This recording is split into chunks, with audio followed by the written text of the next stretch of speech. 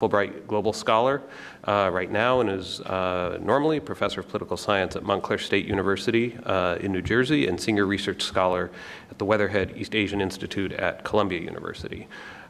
She's going to be presenting on Putin and Xi, Ice Cream Buddies and Tandem Strongmen, which is an entertaining story. If you haven't read the policy memo, I would encourage you to do so. To her left is Stephen Kaplan, Associate Professor of Political Science and International Affairs at George Washington University and Global Fellow at the Wilson Center here in Washington. And I should also add a very funny improv comic who I long ago shared the stage with. He's going to present on Chinese and Russian creditors in Venezuela, oil collapse, and political survival. After each of our panelists give their presentation, we'll have commentary on the research by our own Jonathan Hillman, who is a senior fellow here at CSIS and the director of the Reconnecting Asia project, which if you haven't checked out, I would really encourage you to do so. It's a wonderful interactive microsite that really tries to drill down and provide visuals and analysis of what Chinese and other investment projects in Central Asia and Eurasia more broadly actually look like and what the significance of them are. And then after John has done his commentary, we'll open the floor up to questions. So please silence your cell phones.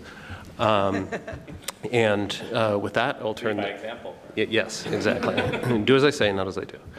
And so with that, let me turn the floor over to Hilary Appel.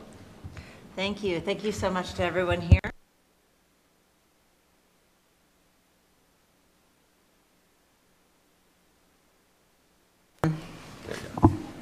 I want to thank CSIS. This is a beautiful space. I haven't been to this location. It's just beautiful, and it's just a pleasure to be back at PONARS as well to speak about this really important topic right now.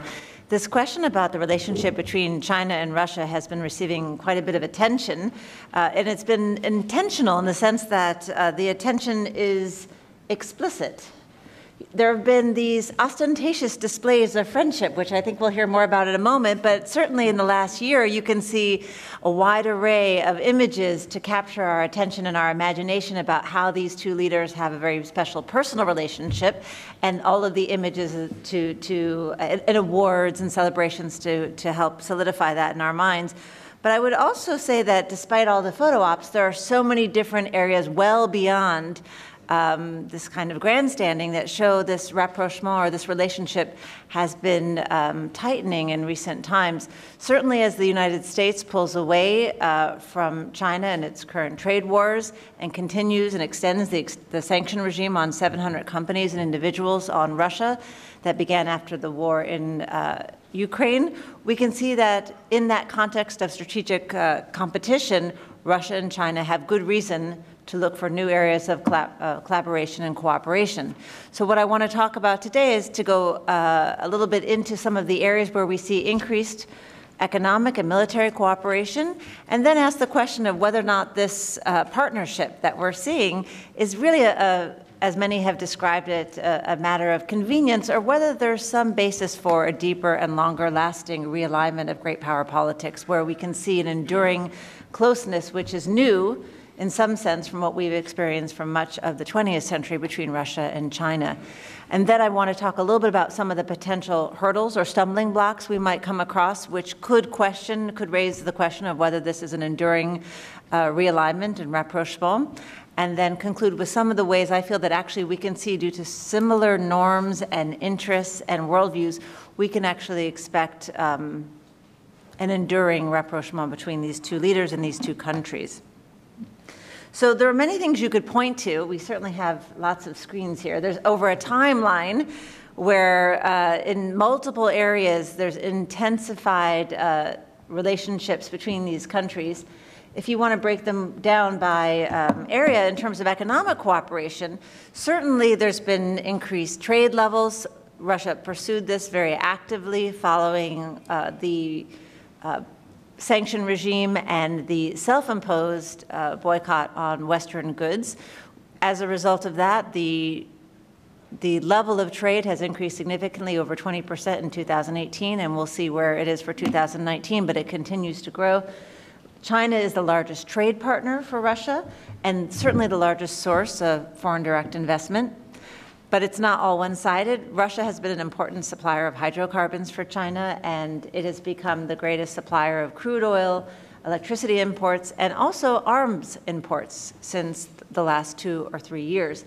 And we have seen this deliberate attempt to nurture and to improve this relationship through free trade agreements and cooperative agreements between the Eurasian Economic Union and the Belt and Road Initiative, and trying to find common ground for those two countries. And then again, we see massive investments, in part through the Belt and Road Initiative, but also through efforts to secure China's access to oil and gas in the future, including this really remarkable $400 billion investment in this new gas pipeline, the Power of Siberia, which has been moving apace. So, in fact, it's not just a matter of images, although there is plenty of that. There's also important areas of economic integration going on between these two economies. We can also see areas in terms of the military and levels of cooperation there.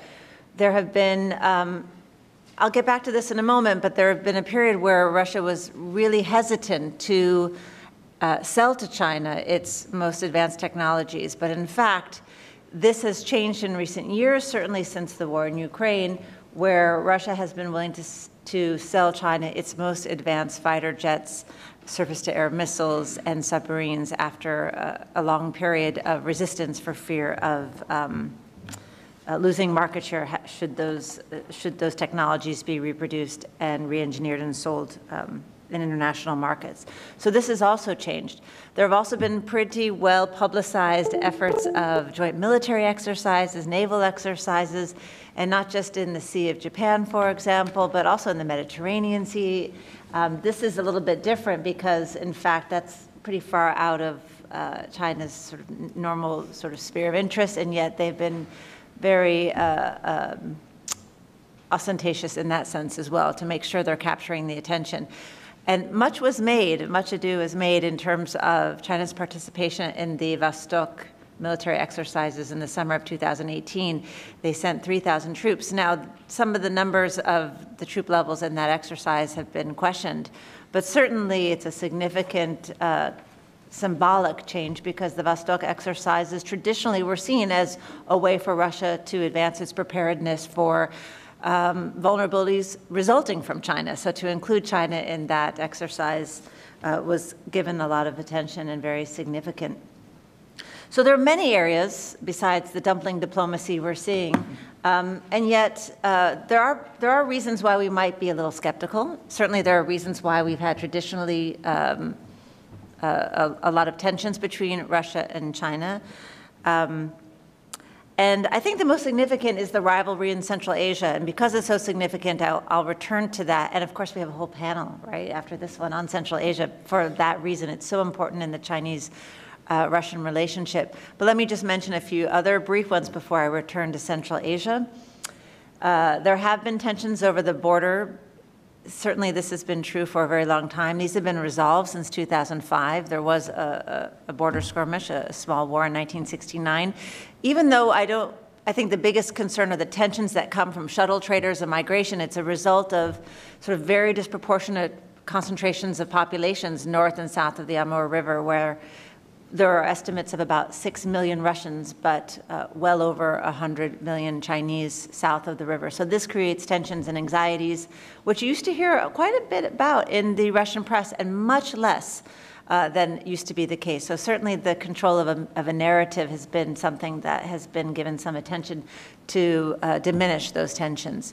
You also see another area for potential tensions going forward in this relationship could be related to this race for the Arctic sea routes. This is something that both Russia and China have a keen interest in advancing their concerns and their preferences. For China, this could reduce the transit time by 13 days to get goods to Northern Europe from China. And for Russia, this is an important possibility for collecting rents in the Arctic should the polar ice caps melt further, extending the period of time when this is a possible commercial sea route for Chinese goods. So this is an area where you could expect could potentially be an area of tension. But for now, China has been welcomed as an observer in important organizations of Arctic organizations that Russia has been extremely active. And then, as I mentioned earlier, we might anticipate a stumbling block or a hurdle going forward related to weapons. There were accusations of China reverse engineering Russian technology, and this was the reason why it was cut off for so long. This has been changed now. Multi-billion-dollar worth of weapon deals have gone through, in part because Russia is in need of capital after the sanctions regime. So this has been an important source of income. But in the future, should they find that they're losing market share when these technologies are reproduced and sold, this could be an area for tension. But in truth, the area that seems most prominent in my own thinking is this rivalry in Central Asia, which for now has been explicitly, I would say, downplayed by both sides, because it certainly is something you could expect with the Belt and Road Initiative, creating all sorts of competitions in the regions and questions about whether Russia will be losing influence in one of its traditional spheres of influence and one of its own self-proclaimed, special areas. So this is because for such a long time, certainly in the Soviet period when these were all one country, but even in the post-Soviet period, Russia remained the dominant actor. Elites had more identification with Russia than with China. There has been a real shift in terms of economic activity toward China. China is the #1 foreign direct investor for quite some time in Central Asia, and it's also, it's not only that the scope of these investments are so significant, it's also that they're going to shape commerce going forward. The fact that China is positioning itself as a hub of commerce and influencing the development of transportation, of railway lines, of roads, of pipelines, all of this is really significant for future economic activity. It's actually either, in some people's minds, a very brilliant strategy, a way to deal with its enormous capital reserves, or a potential for creating resentments in the region and having an enormous number of non-performing loans through investments that won't get repaid. So it's not clear whether this strategy will pay off in Central Asia in the long run, previous sphere of influence. And so for me, there's something I could anticipate happening if Russia were able to be stronger. But just like Russia was weaker in the 1990s and unable to influence the growing Western between the U.S. sensitive reorientation of. Yes, and thank you. I believe China and Russia has a lot of bearing on what goes on in terms of reconnecting Asia. So I'm going to begin where Hilary just ended with the enduring partnership. I share that viewpoint. I see the China-Russia partnership as strategic and having a normative basis, as she explained. I just came back from 4 months in Shanghai and a month in Vladivostok, and I encountered many unexpected and surprising viewpoints about China-Russia relations, which helped me to reassess a bit how I understand this relationship. And I think if we're still discussing this issue, marriage of convenience or alliance, it's because when analysts look at this relationship, we often focus on one level or another, or one dimension or another of this relationship, and we speak to one set of people but not other people. And I think the partnership looks different depending on what level you're focusing on. And so I'm going to begin with the personalities, with Xi Jinping and Putin, and the astonishing cordiality they seem to demonstrate in their interpersonal ties, or at least try to highlight for others. They have met nearly 30 times, and they have personally expressed a high degree of mutual support for one another in terms of attending various ceremonies, World War II ending ceremonies that many Western leaders avoided for various reasons. They gave each other top awards. But what I began with in my memo, which will be published down the road, is the personal meetings that they seem to have, the personal moments where Xi Jinping teaches Putin how to make steamed buns, and Putin gives Xi Jinping his favorite ice cream, iceberry Russian ice cream, on 2 different occasions. They celebrate their birthdays together, and they wax eloquent in the media about how much their friendship means to them. And so at breakfast, Andrew Barnes, my colleague, and I were talking about this, and he suggested I call this soft-serve diplomacy. So I think this personal element is different and unexpected, and it helped me formulate the question: what do they talk about in these ice cream soirees, or what do they learn from one another? And I think there is some mutual learning that we can see in their interactions. For example, if we look at anti-corruption activities, I mean, both Russia and China have serious corruption problems. In 2014, you see Russia requiring officials to declare their offshore assets. In China, which is also in the midst of an anti-corruption drive, 2017, China passes a similar law. In Russia, in 2012, NGOs have to register as foreign agents if they want foreign funding. In China, similar laws passed in 2017. And so I think that Xi Jinping is looking at what some of the tactics that Russia and Putin have used in trying to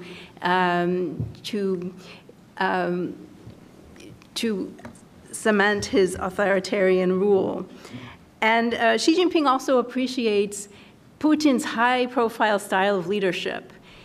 In China, Putin is very popular as a leader. There are lots of books about him in Chinese bookstores, and people admire Putin because he's a man of action, as opposed to the very scripted behavior of Chinese leaders.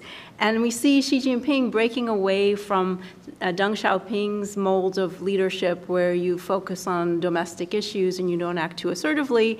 I don't think China would want to act as assertively as Russia or along the same lines, but the leadership model, I think, has some appeal. Similarly, we see Putin learning from Xi Jinping how to control the internet. The Great Firewall of China is of interest to Putin, who is seeking to enhance state controls over the internet space. We saw Putin in March 2018 give a speech where he talks about building the Russia we all dream about. And this, of course, is building on the China dream that Xi Jinping has often discussed. And I think also together they have created a normative basis for their partnership in terms of both supporting plans at the UN for digital sovereignty, for example, creating alternate norms for managing the information space. We see them using similar tactics in their own neighborhoods in terms of their incrementalism in how to project power abroad. Our colleague Corneli from Georgia didn't make it to this meeting, but he talked about Russia's borderization strategy, how Russia expanded its borders at the expense of Georgia. And with respect to China and the South China Sea, we often talked about a cabbage strategy where disputed islands are wrapped in layers of fishing boats and Coast Guard vessels and so on to enhance China's control in that neighborhood. Disinformation. We see both Russia and China using disinformation and influence campaigns overseas, Russia in the US and Europe, and China in Australia, Taiwan, and other places. So I think the personal interaction has led to some mutual learning, as well as solidifying their strategic partnership. And it also helps bond together their shared views of domestic and global governance. So this being said, despite all of the ice cream activities and bun making and the shared viewpoints and the mutual learning, the flip side of personalism is that the political centers in each country control the relationship. And this was very striking to me when I was in Vladivostok, how little regional content there was in an area that was adjacent to China. And that what motivates the relationship are the politicians in Moscow and Beijing and the state-owned enterprises that support them in energy, in military, even in agriculture and finance. And so you have very weak transborder integration, and partly this has to do with weak support by each country for regional governments and regional development, and also has to do with complicated regional politics. One example of this was the failure of a Chinese company to move forward with a water bottling project in Lake Baikal in Siberia that attracted so much opposition that people were sending petitions to Putin opposing it. And this was a deal that had been in the works for many years. And I think in the Russian border regions, we have interest in working with China, but not just China, also with Japan and South Korea. And in the Chinese border regions, there's interest in working with other regions of Russia, like the northwest of Russia or the Volga region that might be in a better economic position. And as Hilary mentioned, strong ties between the leaders and the two centers don't always trickle down to regional interests. Central Asia, we heard about. Also, the Arctic is an area where we have some differences of interest between China and Russia, and also in their policies towards the United States, we don't always see identical interests and goals. So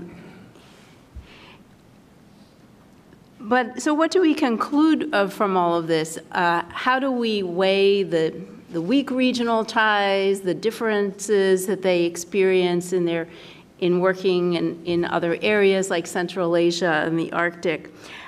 I think for now, the strong top-level support for the Sino-Russian partnership implemented through the state-owned enterprises and the priority they both set to certain normative goals really cements the partnership together. And the differences that they have in areas like Central Asia and the Arctic are not enough to derail this. But often we hear that this is an asymmetric partnership, and it is likely to be unstable because of that. One Chinese colleague said that it's not unequal, but asymmetric, and that means that the two can find complementary interests. But asymmetry is a difficult situation to manage too. And China can't always dominate, even though China might have more economic power. Russia has proven that it has obstructive and destructive power in many ways. And so Russia can withhold certain goods, for example, in the Arctic, or impede China in Central Asia, as some Chinese colleagues have suggested. And also China has vulnerabilities of its own. So I think that this is a strategic and normative partnership, but an asymmetric one, and it will be interesting to see how the two countries continue to interact within these parameters. Okay, great, thank you.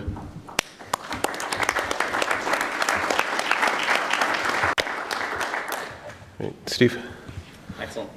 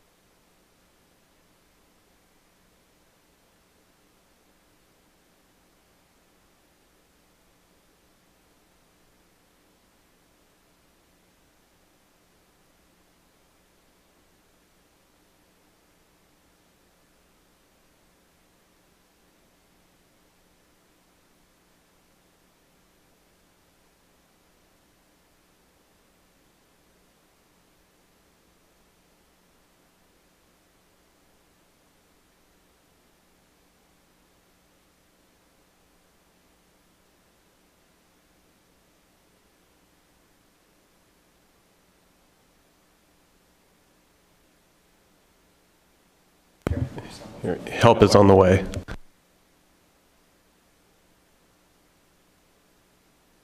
Best for me right now. But in any event, basically my goal here today is to look at an out-of-sample case that's far from home for both these countries, to raise the question, to what extent do they really share this norm or value of kind of pushing against the current economic system? And might there be some variation between these two powers? So you just click right on this. Still not me. Let's see. Oh, it's not yours? No. Okay. Here, I have.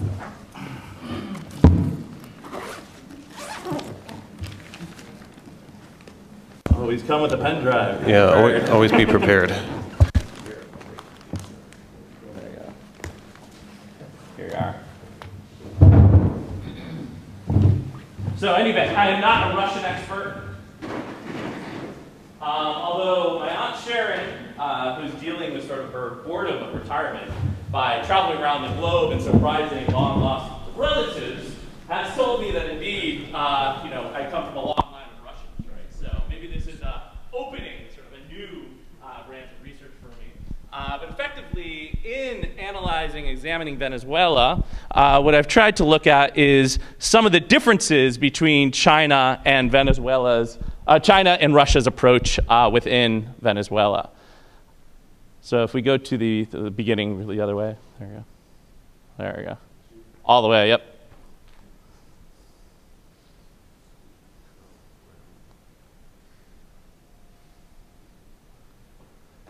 All right. Oh, one forward, there we go. All right, so the tale of two creditors.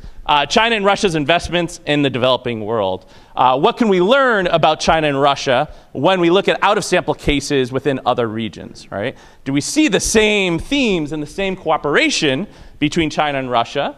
Or might there be fissures that other developing countries could try to exploit, right? To some extent, we've seen Venezuela do that recently. So first, in the world of finance, right, one thing that's certainly important to underscore is that Russia is not China, right? We've already heard, right, through Hilary's presentation earlier about the difference in terms of economic influence and power of China relative to Russia. And you can see here, this data comes from the Bank of International Settlements, basically your global central bank that keeps data on all banking activity internationally. And you can see the difference since the 2008 financial crisis, where effectively, you have a withdrawal from Germany, United States, United Kingdom in terms of their financing globally after the crisis. It's starting to come back to some extent within the United States. But you see the big climb in terms of overseas financial activity of China, right? And this is the big story. Of course, in a place like Venezuela, Russia sees China doing this, right? Able to exert influence in the Western Hemisphere and says, okay, to what extent might Russia be able to do something similar? But an important thing to keep in mind, I think, as we ask this question, how do the two approach the international system, is look at this difference, right? Russia is basically, in terms of overseas financing, comparable to where Brazil is, right? So to some extent, a rising future power, but in no way equivalent to the kind of financial flows we've seen from China internationally. China is now one of the top 5 bank creditors internationally. You can also see this in terms of global banking networks. The share of countries in the world reporting to the BIS, what percentage of those countries do China and Russia have banking operations in? You can see China also has a lot larger banking operations globally than Russia as well. This is also interesting when you look at, this comes from the Russian Central Bank, the Central Bank of the Russian Federation. Total Russian bank loans to Eurasia are about $13 billion. If we look at just the China Development Bank, no other bank within China, but just the China Development Bank, and look at what it has extended to Eurasia, it's about $36 billion. Of course, that does include Russia to some extent, but even if we back Russia out of that, you're at about a $10 billion figure, pretty close to the level that all Russian banks have within the region, and that's just the China Development Bank, right? Not accounting for China Export-Import Bank, the top 4 commercial banks, all these other players. This is just the breakdown in this graph of Russian bank loans to Eurasia, for those of you who are interested, mostly going to Ukraine, Kazakhstan, and Belarus. So we can ask the question, how does their approach to finance compare in the developing world, right? Do we just see sort of an attempt to upend the current economic order, or are there differences between these two powers? So first of all, China and Russia's investments tend to share a long-term horizon, but I would say that their foreign policy aims, and particularly their foreign economic policy aims, are quite different. Russia, oftentimes, particularly within Venezuela, appears more willing to challenge the United States, finding a target country where it could use its financing to make a broader geopolitical point, right? Comparatively, China has, at this point, a large financial economic stake in the current economic order, right? So yes, maybe it wants to challenge the United States, but I would say what the two have in common is more a commitment to multilateralism. I think China likes the current economic system, just wants to be able to have a greater influence in the rules of the game. And China also, compared to Russia, has a soft power image oriented towards development, South-to-South cooperation, and being a defender, right, of sort of the liberal status quo. They're trying to project this kind of image, where I think comparatively Russia's more apt rhetorically, from what I can understand, you're all the experts, not me, but trying to project rhetorically more of a commitment to trying to upend that system.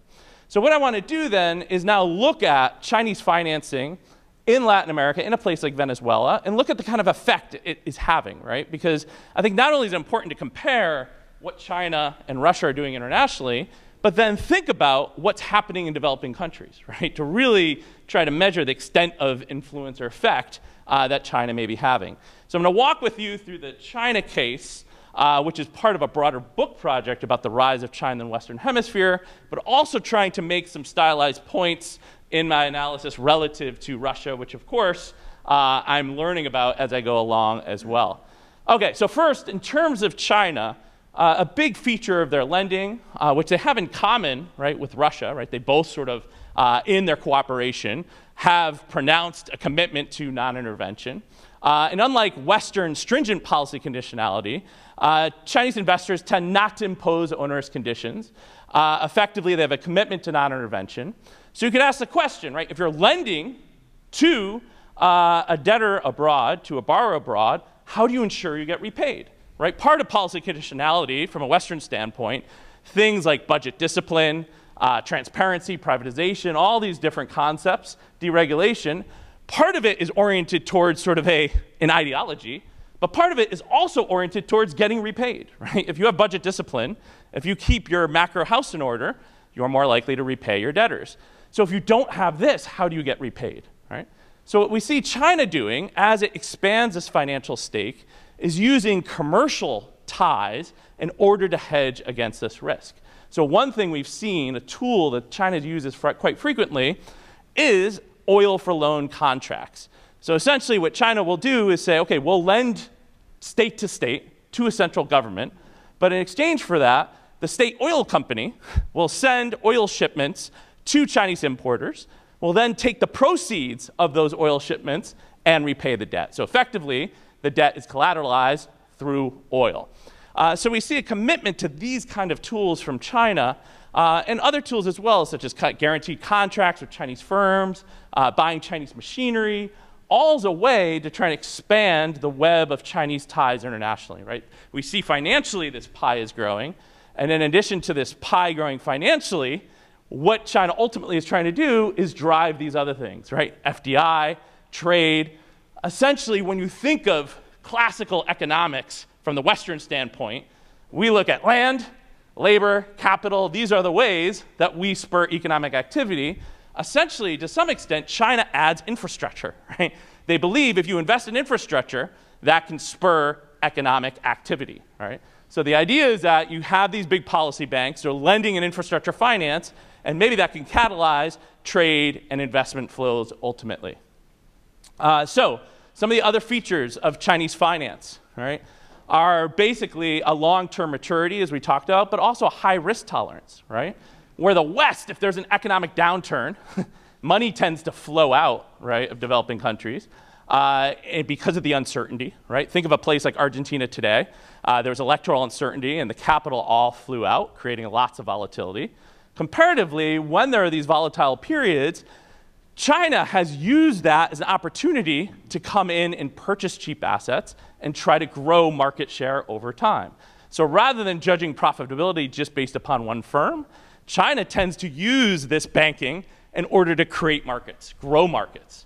So that's a big difference from what we've seen from Western financing historically.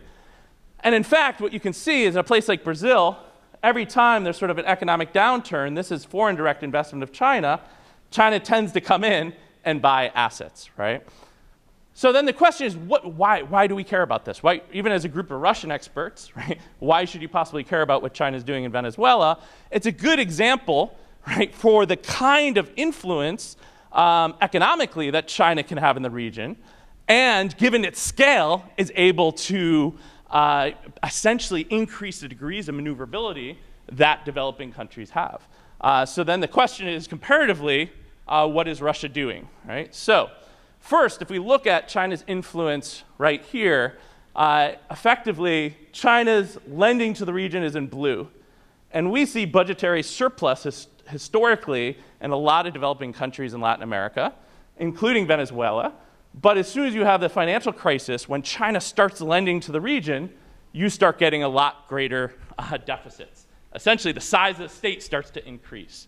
It's not as though China is saying you need to increase the size of the state, but China is giving countries the flexibility to increase the size of the state and to dedicate to sort of the political prerogatives of the countries that China is lending to. So in that way, it frees countries from the classic Washington consensus, frees countries from neoliberalism, right? So even though it's not direct, China's able to have this kind of influence within the region. We can also see this statistically, just very quickly. These are stylized points. You get a budget surplus with very low levels of Chinese financing here. As Chinese financing increases over time, your deficit starts to widen. We also see this general pattern coming through here with a negative budget balance or deficits, the more Chinese financing that countries have, right? So this is sort of, in the economic realm, a way that Chinese financing can affect the pathway of developing countries. Very quickly, just looking at the Venezuela case, you can see right here, the dotted line is Western banking decreasing going into the global financial crisis. Comparatively, the black line is an increase in Chinese loans, and the gray line shows this widening of deficits. So what China's had to do in a case like Venezuela, as economically Venezuela has not produced the way China thought, oil production has fallen over time rather than increased. So everything they've secured the loans for, right, essentially they don't have enough oil to pay back the loans. So what we've seen China do is actually try to withdraw from this lending relationship, right? So effectively, when we look at China's Venezuelan relations, not only are they trying to hedge economically, as we just talked about, but even politically, right? And we open with the geopolitical question. What they're doing is very different from Russia to some extent, right? They're trying to brandish this non-intervention image, because don't forget, they have lots of business elsewhere in Latin America. So even in Venezuela, historically over time, you know, they've met with the opposition during the 2012 presidential elections, 2015 parliamentary elections. They're kind of always trying to hedge politically. In case there's a political turnover, they can protect their commercial position. We've even seen China send humanitarian aid to the Maduro regime, but refrain, right, from buying oil related to the sanctions against US-based Citgo, right? So geopolitically, we actually see a difference between what China's doing in Venezuela and what Russia's doing in Venezuela. So comparatively, the cornerstone of Russian relationship in Venezuela is military relations, right? They bought more than $4 billion in Russian arms and military equipment, and they've helped Venezuela avoid the international sanctions that's been placed upon it, helping them sell gold to places like Uganda, United Arab Emirates, and Turkey. And when we look at the economic ties, when those economic ties began is far different from when the economic ties for China began, right? China initially was making a play from an oil perspective, trying to gain market share in the energy sector through the use of these loans, as we've talked about. Once things start going awry in Venezuela, from about 2013, 2014 with the commodity correction, we see China trying to pull out, right? Unwind all these financial ties. They even go into a debt moratorium in 2016 with Venezuela. Comparatively, Russia comes in 2015, once Venezuela's already in dire economic straits, and starts lending at that point, showing it's not just commercial, it's also geopolitical. And so we've seen, to some extent, Russia trying to increase its commercial ties within Venezuela from a long-term perspective. When they lend, they can get equity in exchange for this lending in key oil fields within Venezuela. But there's also sort of this geopolitical element of challenging or trying to upend the United States in its hemisphere. So there's a lot more interaction between the geopolitical challenge and Russia's commercial interests. That being said, looking at sort of Russian, the court battles over Citgo, US sanctions on Rosneft, all these different things going on in Venezuela are starting to weigh on Russia. So notwithstanding the talk that we've seen over the course of the last year, they've also been unwinding financially, sort of following China's lead. Reportedly now, what was $6 billion outstanding initially in loans is only about $1.8 billion today. We also see Russia this summer tacitly supporting negotiations between Maduro and Guaido. The idea is that they want a negotiated settlement, just not on Washington's terms, but rather their own terms, and they want to make sure that their ties with the military are not jeopardized at all. So I'm going to show you a few graphs about debt, and then we'll tie things up. But when you think of the context in the case study of Venezuela as well, oftentimes China and Russia are tied together.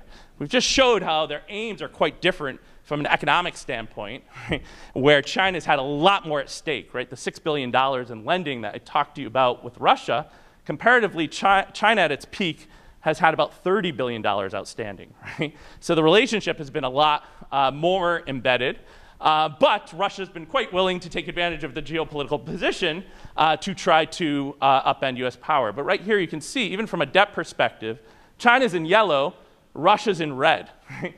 So in terms of the overall indebtedness that Russia is responsible for Venezuela, it's a very small piece. China's a larger piece, probably about 20%, but what this graph also shows is notwithstanding all of sort of the meme that we hear about debt trap diplomacy, where theoretically China goes in, purposely through cheap loans makes another country indebted, and then ultimately is able to make equity plays, such as they did in Sri Lanka with the port, as a result of this debt lending.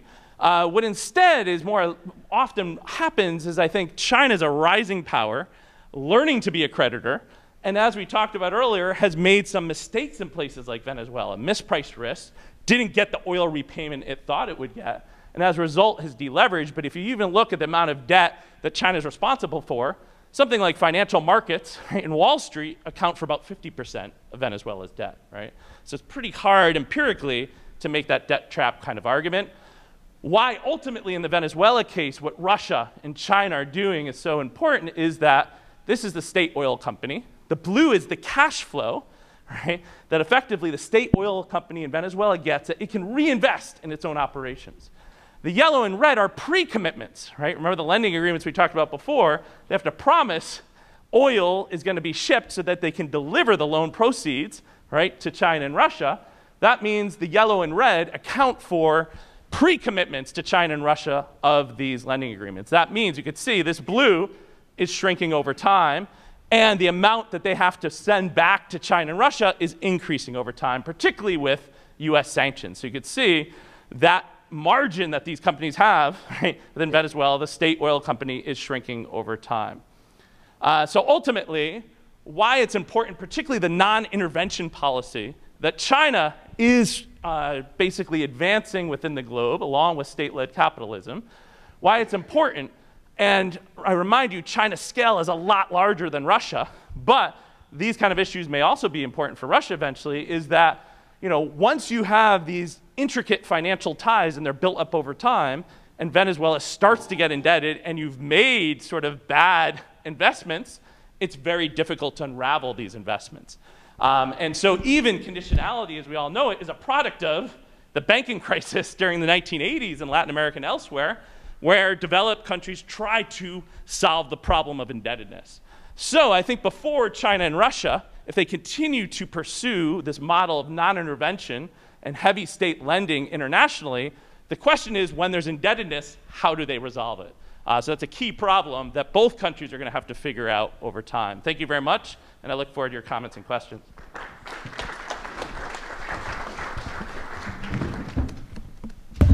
Okay, John, you have the interesting and perhaps an unenviable task of trying to draw some common themes from this. Okay, thanks, Jeff.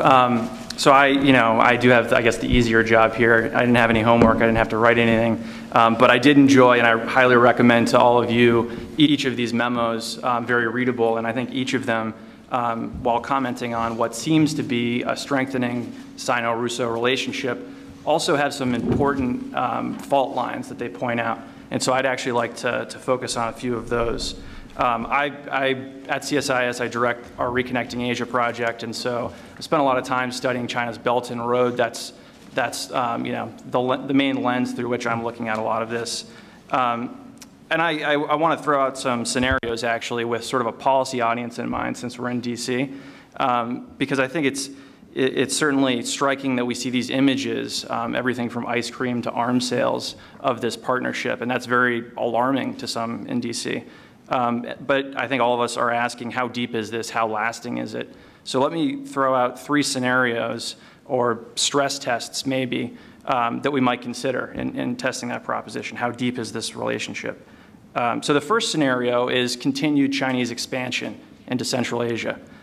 Each of these scenarios, by the way, I should say, are pretty general. We could tweak the parameters. If we were at the War College, we'd want to get really have a colorful scenario with all of the assumptions laid out. But let me just be general for right now. So the first scenario is China's increased expansion into Central Asia. I was struck in Hilary's memo that there's, yes, lots of discussion about the Russian-led Eurasian Economic Union and the Belt and Road being linked, and yet I think quite persuasively you make the case that this could become a stumbling block for them. And so it's worth thinking about how might that happen, what forms might that take. I'm struck by the fact that, if you had asked me that question 3 years ago, I would have said, well, eventually Chinese security forces are going to follow some of these investments, and that's going to set off some alarms in Russia. They won't be able to dismiss this anymore as just friendly investment in their backyard. And yet now we have China appearing to set up border posts along the Tajik-Afghan border, and actively, maybe perhaps even running border security there. Certainly a common interest in providing border security there with relation to Afghanistan. But how much bigger might that security footprint grow, and sort of what alarms might that set off? Right now, when you look at the Belt and Road and Russia's relationship to it, the connectivity is actually quite limited still. There are a few marquee energy projects, the Power of Siberia pipeline, still a lot of energy trade, but the transport linkages are still relatively small and economically not that important. And there's a much longer history of Russia and China announcing long lists of projects, 90, 100 projects announced in 2008, I think, only which a handful actually end up getting implemented, let alone completed. And it seems, and this is, I think, something that Elizabeth commented on in her memo, it seems as if at the same time they're wanting to exaggerate the strength of this partnership, they're actually scaling back their ambitions if you look at the project lists that they're putting out. So there's something interesting there. And what type of connectivity might they be happy to have? Energy seems like it's a necessity for both of them. Transport, I don't know. That's a little bit scarier. It's interesting to see Russia experimenting with bringing on more Huawei equipment as we think about, technology, connectivity, and the networks of the future. Maybe they don't have any good options, and they figure someone's going to spy on them. It might as well be the Chinese, or maybe that's Snowden's advice from somewhere in Russia. So that's scenario one. We're thinking about what would actually set those alarm bells off. And with the memory, as Hilary mentioned, of the sort of belated objection to EU expansion in Eastern Europe and the Baltics, what might this look like? China's continuing to go in pretty heavily economically, security footprints following. What would it take? The second scenario is an economic downturn. I think that's not too unrealistic. We're seeing already a lot of Belt and Road projects struggle, and that's been happening in a relatively forgiving global economy. It's worth thinking about what sort of trade-offs they might face if there were more of the credit crises amongst Belt and Road recipient countries. So this is something that Stephen talked about, and I think very rightly pointed out that it's not just the recipient who bears the risk in these transactions. Debt trap diplomacy has been something that's been very in vogue in Washington, and I think a lot of it has been built off of a single case in Sri Lanka, which is kind of outside the scope of today, so I won't go there. But I think it often ignores the agency of recipients and the risk to the lender. And so it's striking also if you look at the list of Belt and Road recipients who are potentially at risk from borrowing. And this is a study that the Center for Global Development did last year. Of the list of 8 who are at highest risk, 3 of them are Tajikistan, Kyrgyzstan, and Mongolia. Not the same size as Venezuela, and so we could talk about the scope there. But it's not I think, implausible to think about some of those loans going bad. What if China wants to take non-economic payments? Would that set off alarms? The third scenario that I just wanted to throw out there is something that I think Elizabeth's memo does touch on quite a bit. And let's call this scenario a political transition or a passing of the guard or the passing of the emperors. I've kind of laughed as all of these photos have come up with sharing ice cream and going to make steamed buns and having birthday parties.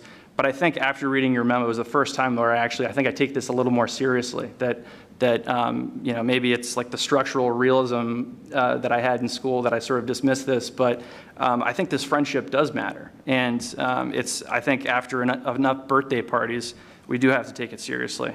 But that, as Elizabeth argues in her piece, does impose some constraints on the long-term stability of the relationship, because it does still have this artificial flavor.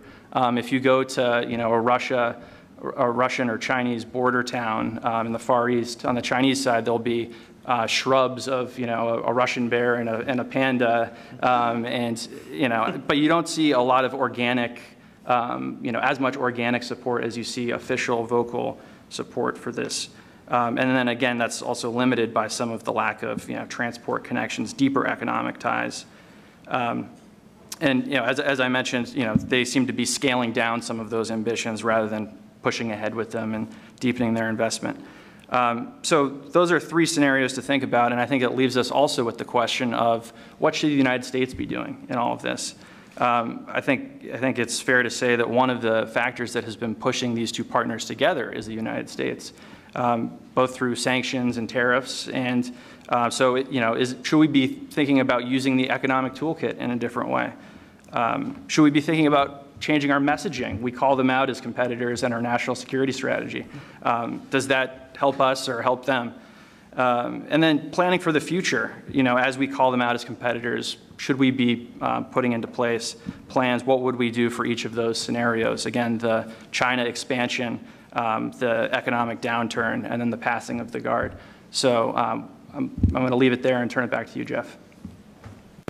Okay, thanks, John. That was great.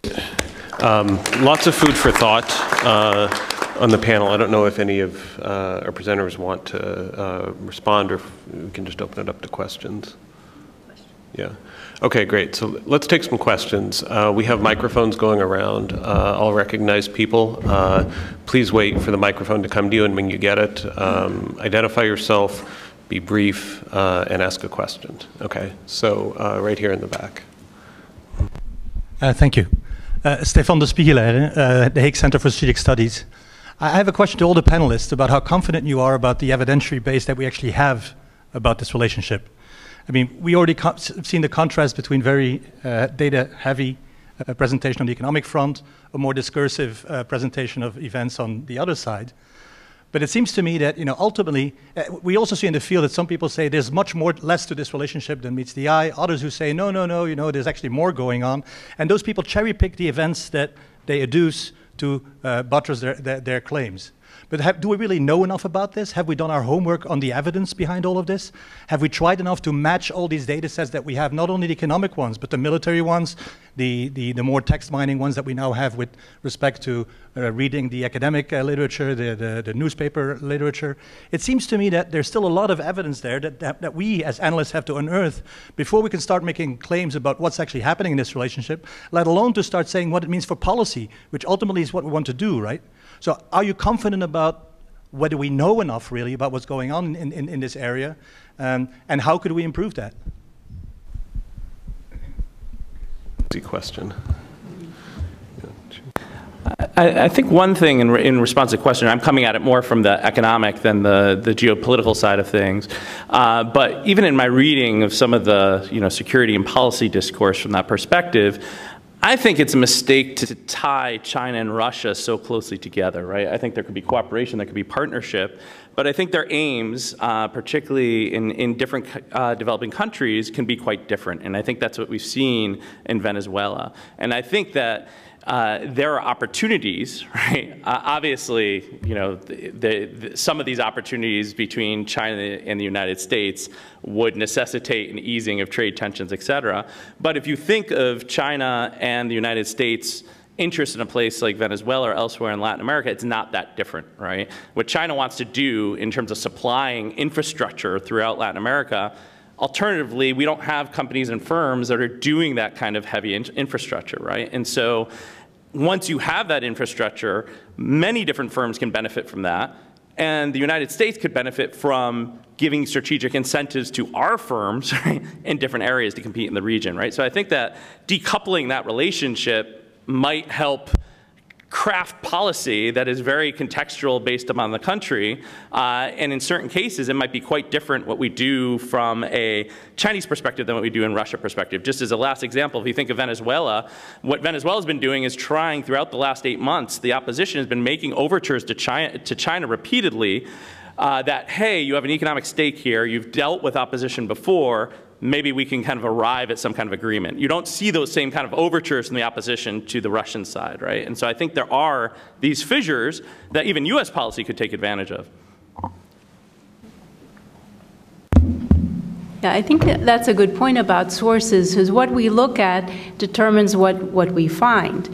And I think that sometimes there's a tendency for people to consult their friends in one country or another who have certain perspectives.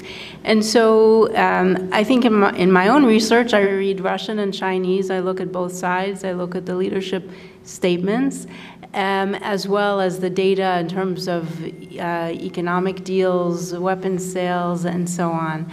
But I think that there's a difference between what each country does in third areas and what their interaction is on a bilateral basis. Because I think it was very informative to know how the different strategies that Russia and China have in Venezuela. But I think there's sometimes an expectation that because of this partnership, that Russia and China are going to act in an identical manner on all issues. And if you look at the US and France, we are NATO allies for many years, but we don't act identically on every issue. And so we have to keep in mind that Russia and China have different histories, trajectories, and they're going to act differently in different areas, but not let that distract us from understanding what is motivating their bilateral interactions. Okay, I see a lot of hands, so I'm going to try and let me take a couple of questions, and we'll let the panelists sort of pick and choose the ones they want. So first, David.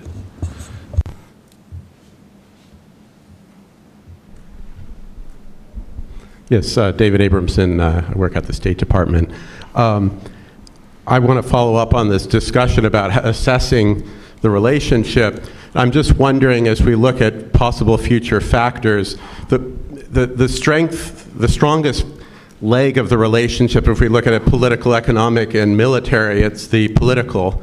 And if there's a situation, for example, where China were to crack down in Hong Kong, and at the same time, there's perhaps growing a sense of failures on a lot of the Belt and Road initiative projects, to what extent will that change China's global approach and then affect its relationship with Russia, perhaps strengthening the part of the relationship that's already strong and moving beyond the economic, which Belt and Road just highlights the disparities between them? Okay, up here.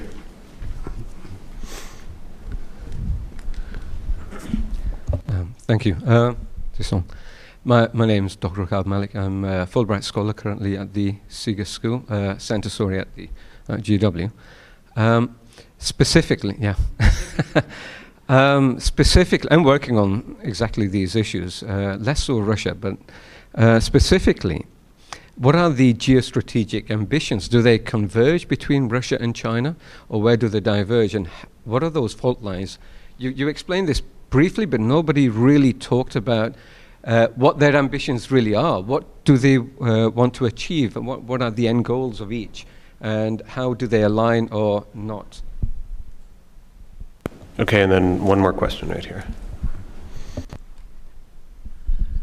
Jeff Stacy, formerly of the State Department. Just several quick comments, questions, really rapid fire. Why aren't we talking about these two in terms of all the ways in which they're ready to drop each other in a second when it's convenient for the other? They are not nearly the partners that we, by conventional wisdom, assume that they are. They have legions of conflicting interests, and they have an interest in as soon as it suits them, don't they? That's a question of even repartnering with the U.S. temporarily to stymie the other. The last presentation, doesn't China also often have very onerous long-term, medium-term constraints and conditions on its aid recipients? If you look at Pakistan and many, many others across the world, Latin America, Africa. And finally, on the discussant sort of wrap-up, shouldn't we be completely, we're in Washington, D.C., sounding the alarm. These two countries have committed major cyber war against our country, and they have been successful. Together, they've knocked us down several pegs in the international order.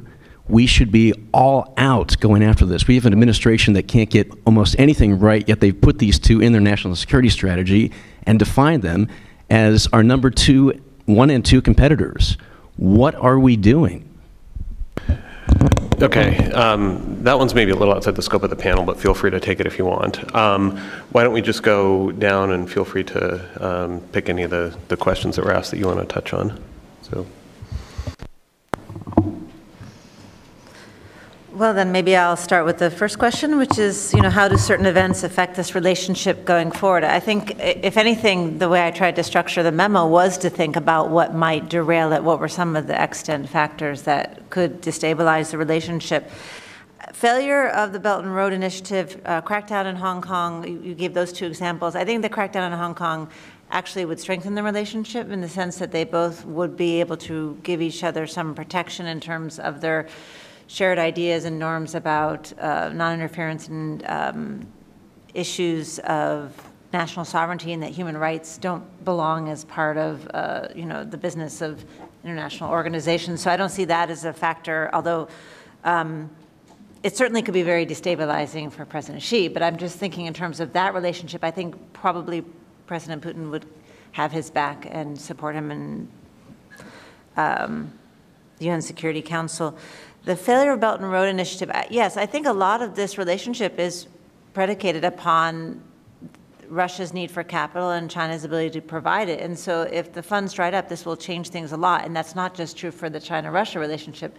This is true for China's relationship around the world. And I know that we do focus on Sri Lanka, or we do think about, especially in the West, this issue of a debt trap.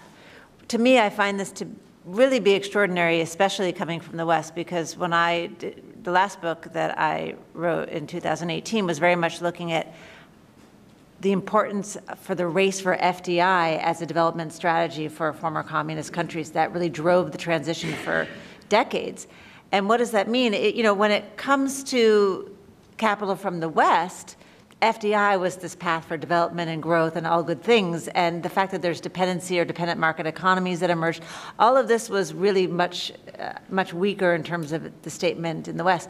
But in the West is actually becoming very interested in this narrative of a debt trap created by the Belt and Road Initiative. So all of a sudden FDI is not this glorious thing that somehow or another has been extremely useful for prosperity and growth, that we just need to get foreign capital in there. Innovation and capital are the source of development, and yet there's a kind of hypocrisy or at least a double standard in thinking about that capital coming from China. But nonetheless, I do think that this is the reason China's economic growth, its ability to invest around the world, has enabled it to develop these relationships. If that dries up, if the approach changes, I do see that as significant impact on those relationships, including the relationship with Russia. I'm not sure that the failure of the BRI would be a source of sadness for Russia, because they see that as they're not that involved with it. The only projects that are really occurring are in the Arctic with the Yamal and Yamal 2.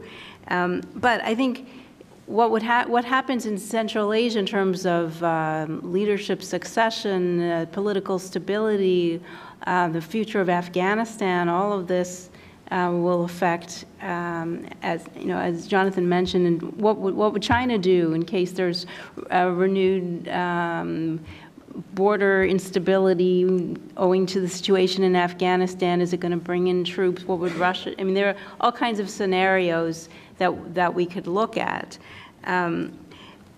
But I think what China and Russia have managed to do is to remain neutral on issues of priority to the partner, like the situation in Crimea, for example, or the South China Sea, and try to agree where they can and to leave, this speaks to the conflicting interest question, leave those conflicting interests aside. For the time being, they've been able to do that. Whether they can continue to do that is a question. And in terms of strategic ambitions, I think they both want to have a place that they consider deserving in the international system. Russia having the baggage of being an ex-superpower and China being a rising power. But they see their regional, I think it's the regional ambitions where they see their own role differently, and where we have the conflicting ambitions sometimes. But I think that there's another set of priorities that brings them together in terms of the way they want this order to develop. And this is a product, I think, of the economic crisis of 2008, where they saw the West being incapable of managing the global economy and wanting to create another model in which they're bigger participants.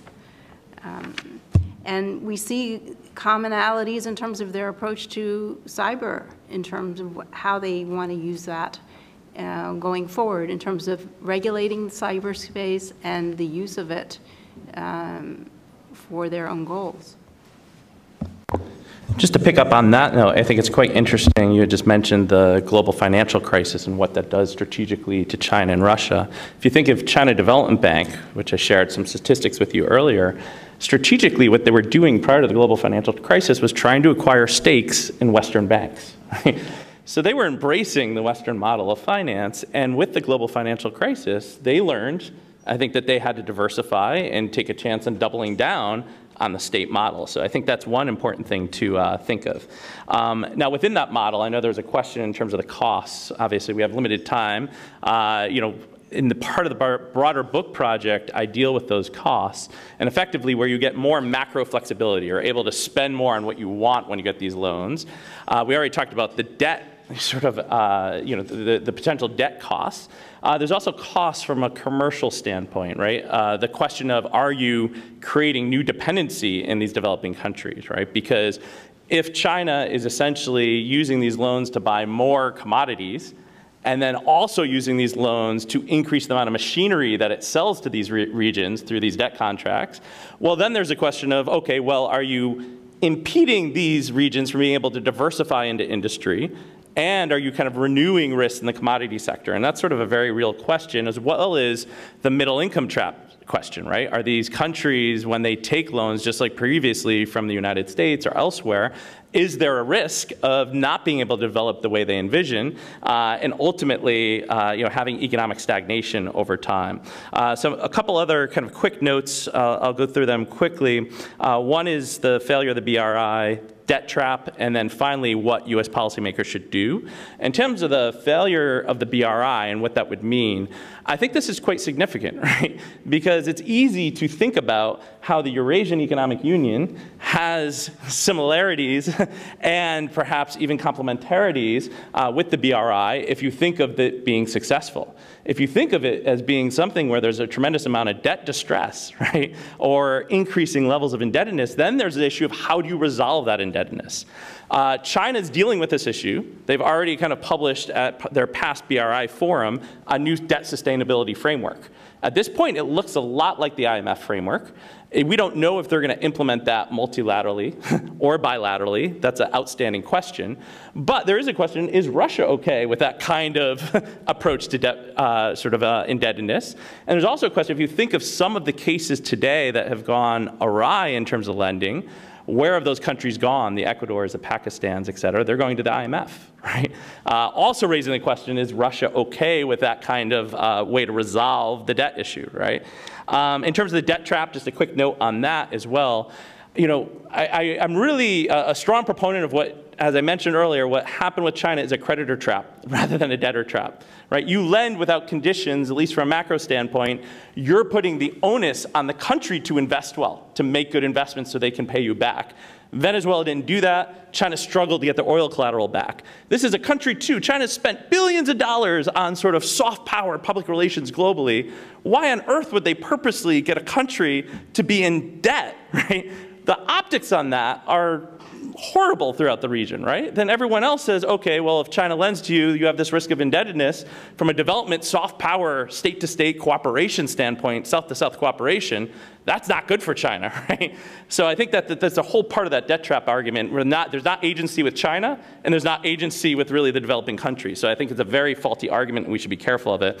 Then the question is, from a policymaking standpoint, what should the U.S. do, right? To the extent to which we have, as John was talking about, the possibility of economic crisis or debt distress within the region, what can the U.S. do to help solidify and strengthen developing countries? I think what the United States policymakers could do is think of looking at the ways that within a country, right, Latin America, Africa, East Asia, can you help enhance the governance framework, right, to make things more transparent. One quick example, China's often take the state-to-state lending posture, but when that has gone awry, increasingly China's using private procurement, right, open bidding, right, they're competing in this way.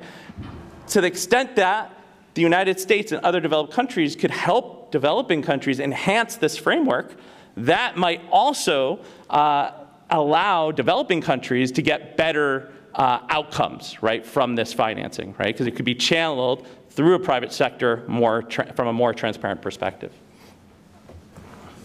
Okay, good. I think that worked well. Let's do the same thing where we take a couple of questions and then go. Okay, so over here. Sarah Merle, Georgia Institute of Technology. In the context of increasing military cooperation, how do Russian submarine capabilities in the Arctic factor into potential tensions between Russia and China over the race for sea routes there? Thank you. Okay. Yeah, Professor Yu. You've been from Wittenberg University, Ohio.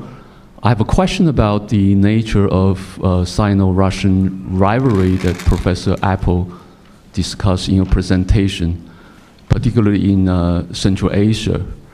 What do you think of the increasingly complex situation now in Central Asia, particularly operation of SCO after India and Pakistan joined this organization? Actually, it seemed to make SCO less efficient, though it looks impressive. On the other hand, there are other developments like the Belt and Road, like a Russian version of the Greater Eurasian Union, seeming to transcend SCO.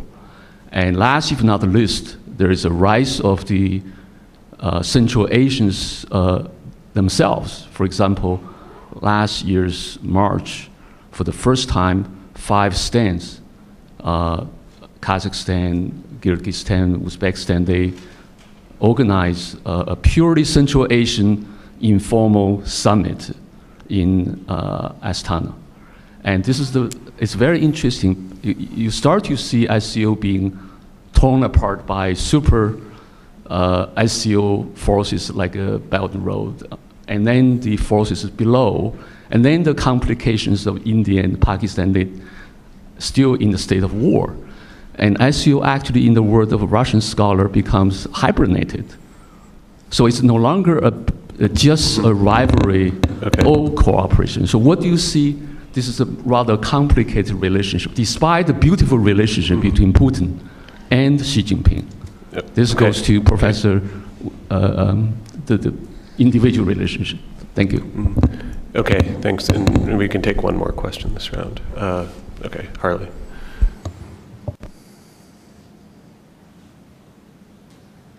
Thank you. Harley Balzer, Georgetown University. Liz, I'm wondering if you could talk a little bit about what you heard on the ground, since you were just in both China and the Russian Far East.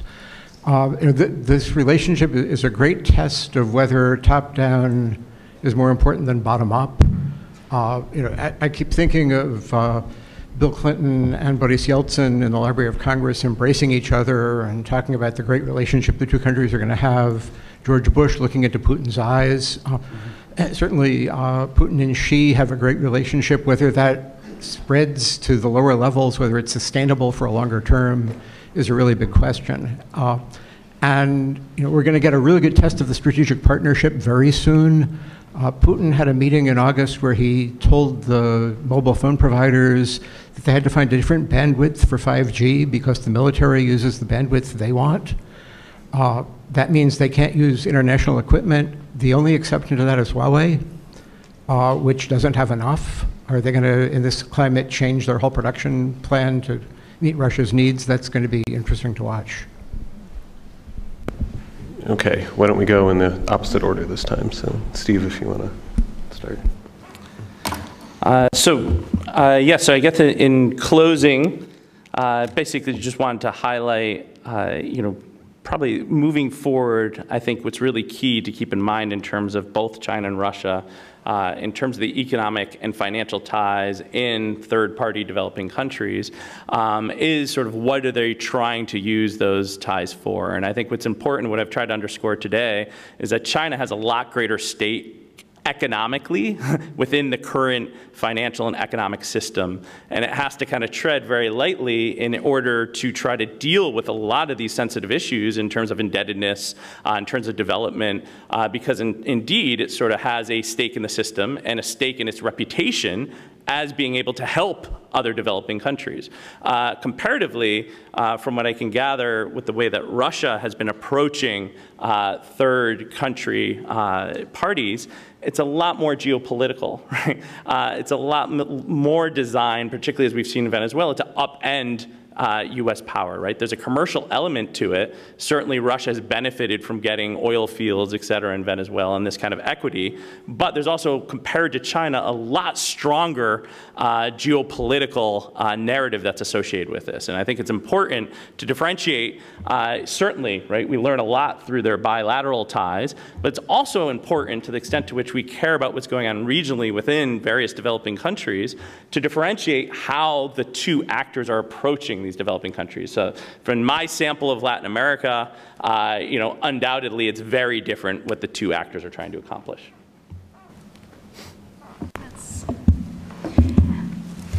So I'm still trying to process all of the impressions from this time overseas. But in terms of the Belt and Road, I heard some interesting perspectives in China. One is that there's not enough accountability, that the focus seems to be on project promotion rather than implementation and assessment. And so I don't know that China would intentionally get into debt trap or try to ensnare countries in debt trap situations, but this could be the result of the inadequate planning and follow-up that goes on there. And there's concern that since this is Xi Jinping's signature initiative, that people are going to associate debt trap with it. And he will be remembered for debt trap diplomacy, not for the great Belt and Road Project. And average people seem puzzled by the initiative, wondering why are we spending so much money in all of these countries? But in terms of Vladivostok findings, there's an institute there that does public opinion surveys of Russian attitudes in the Far East towards neighboring countries. And certainly views of China have become much more favorable in recent years. And the view of the US, which used to be favorable in that part of Russia, has declined markedly. This being said, you see fewer Chinese in that part of Russia nowadays. You see a lot of Koreans, you see Japanese, you see some Chinese tourists, but if you go to the markets now, you see Central Asians working there, not Chinese really. I think there's theoretical interest in projects with China, but when it comes down to actually implementing them, there are a lot of problems reflecting issues on both sides. One bright area is perhaps agriculture, where suddenly China needs more soybeans and Russia produces soybeans. And so there's been a lot of enthusiasm for perhaps enhancing agricultural cooperation between Russia and China, and that involves the Russian Far East. And there's a grain terminal that's going to be built in Primorsky Krai. And so there is some action on the ground. Some of the action on the ground is not positive. Some of it is improving. In China, there are many different viewpoints about Russia. Chinese love Putin, but Russia, it's not so clear how people feel about it. Because Russia is seen as a difficult partner in general, although a necessary one, because China doesn't have many friends. And so without Russia, China would be very lonely. But what I found in talking to Russia experts is there are generational differences, that younger experts seem to be much more critical, and older experts, I think, possibly remembering the bad old days of the conflict, are happy the relations are improved. But the younger ones are thinking, is this the partner that China should have? Why are we involved in this? I don't know that really affects the leadership circles, because they're populated by older folks. And the leaders themselves have Russian experience. But it is food for thought. What will generational change, talking about our scenarios, generational change in both countries, having more Western educated people in Russia also and in China, mean for them in the future? Well, one of the more interesting comments I heard was from someone who thought that Russia was actively trying to undermine China's positions in Central Asia through influence campaigns, pointing to China as a threat. And I thought that was very, he couldn't give me specific evidence, possibly because of where he got this information, but I thought that this was an interesting viewpoint, even if not based on evidence, that somehow, and that's why I concluded as I did, that Russia could be an obstructive factor as well as a disruptive one. And it has certain tools in its toolkit despite the asymmetries in power. And there is this undercurrent of difficulty in terms of the actual interactions they have on the ground that is somewhat disconnected from the normative push that has strengthened this relationship. And as we look forward at it, I think we just have to keep all of these pieces in mind and not, as our first questioner asked us, not just focus on one data set as opposed to the other.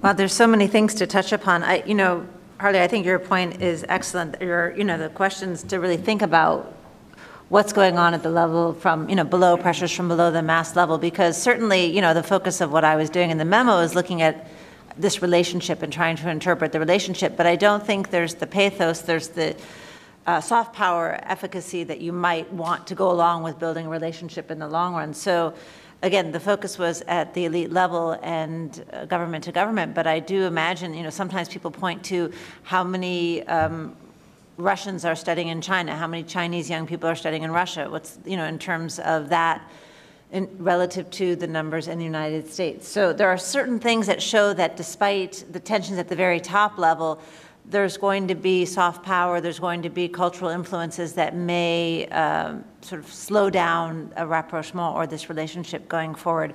And you'd have to look at, you know, the kind of work or you know, the on-the-ground work to have a better sense of that. But it's a really interesting question. But on the elite level, to talk about, you know, the Shanghai Cooperation Organization, I think that's a great example of managing a very tense potential situation. If the idea was to try to co-manage for Russia and China Central Asia and recognizing rather than being dismissive of Russian interests in that area, it was a step in the right direction. Now, if you continue to expand it, is the effort diluted? Is the efficacy diluted? Probably so. But I do think that what Russia has really benefited from and what China has managed particularly well is the sensitivity of being the junior partner in this asymmetric relationship and recognizing what has derailed U.S.-Russian relations at many points. It's this indifference to Russian concerns, Russian interests, and China has managed to handle that much better than the United States has in many occasions. So I do find that that is just one example where you know, the Shanghai Cooperation Organization as a way to try to bring in Russian interests into that region and then beyond. I don't have that much to say about technology in the Arctic. I could point you to Robert English's work, who I thought made a very interesting case about just the weakness of Russian technology in the Arctic. The icebreakers are very incapable. The difficulty of rescue operations. So I don't work on the Arctic, but I know that there's some good work out there trying to understand, in a technocratic sense, the advances that are there so far and just how far there is still to go in terms of really having viable commercial routes in the Arctic. It's not around the corner, according to Robert English, for example. Okay, we have a little bit of time left, so if there are a couple more questions, we may take those. We'll go in the back, and then Steve, and then we'll wrap it up. I'm sorry for those people sitting over here. I can't really see past the podium. Forgetting them. Yeah. Thank you. I'm Zachary Kim from Asian Development Bank, and actually I'm from South Korea, and we've been talking about the problems, the relationship between Russia and China would have effect on Eurasia, like including Central Asia. But I was thinking about the conflict between North and South Korea, or conflict in South China Sea. So there would be some implications on other regional problems. The relationship between China and Russia. I mean, my question is, would there be other implications on other regional problems, like South China Sea problem or North Korea problem, something like that? Okay. Stephen Blank, American Foreign Policy Council. My question is to Stephen Kaplan. What have you seen with regard to Russian and Chinese policies in regard to the issues you discussed in Africa? Is there a difference? Is there a convergence or parallelism? Okay, so China-Russia investment in Africa, and then this question of the impact of the Sino-Russian relationship on regional conflicts in Asia. I guess I'll pick up with the question of China and Africa. First thing is a departure point. I think what we've seen within Latin America is essentially China investing with at least two different models, right? One that's state to state, and one that's more market-oriented depending upon the context that it meets, right? So there are countries like Argentina and Brazil where it tends to invest more in the private sector.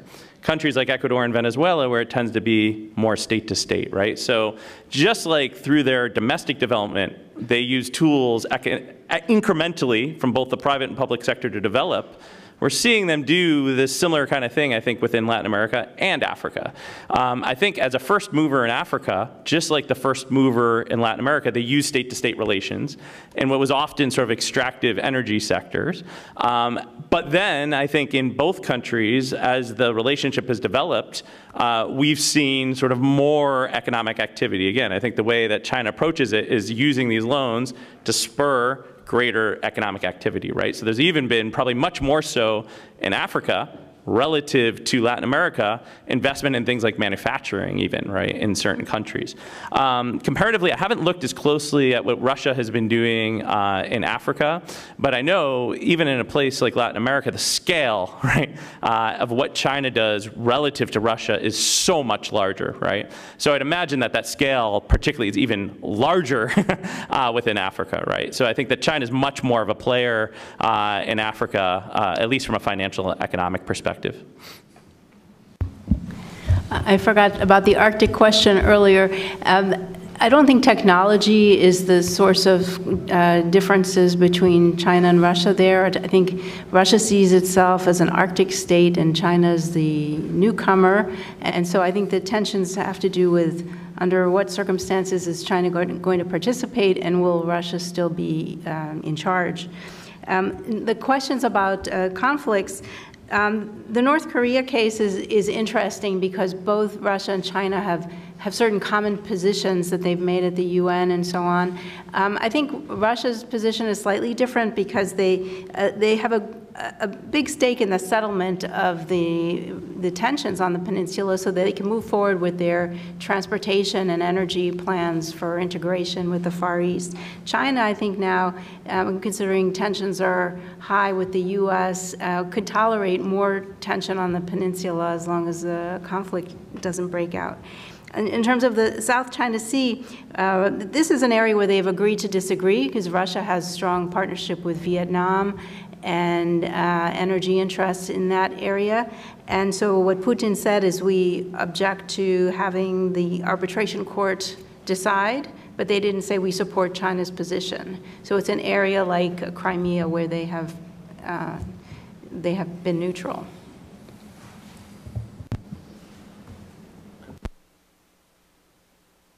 Okay, we are just about at 3 o'clock, so I think we're going to have to wrap up to let the other panel come in here. Please join me again in thanking all of our participants.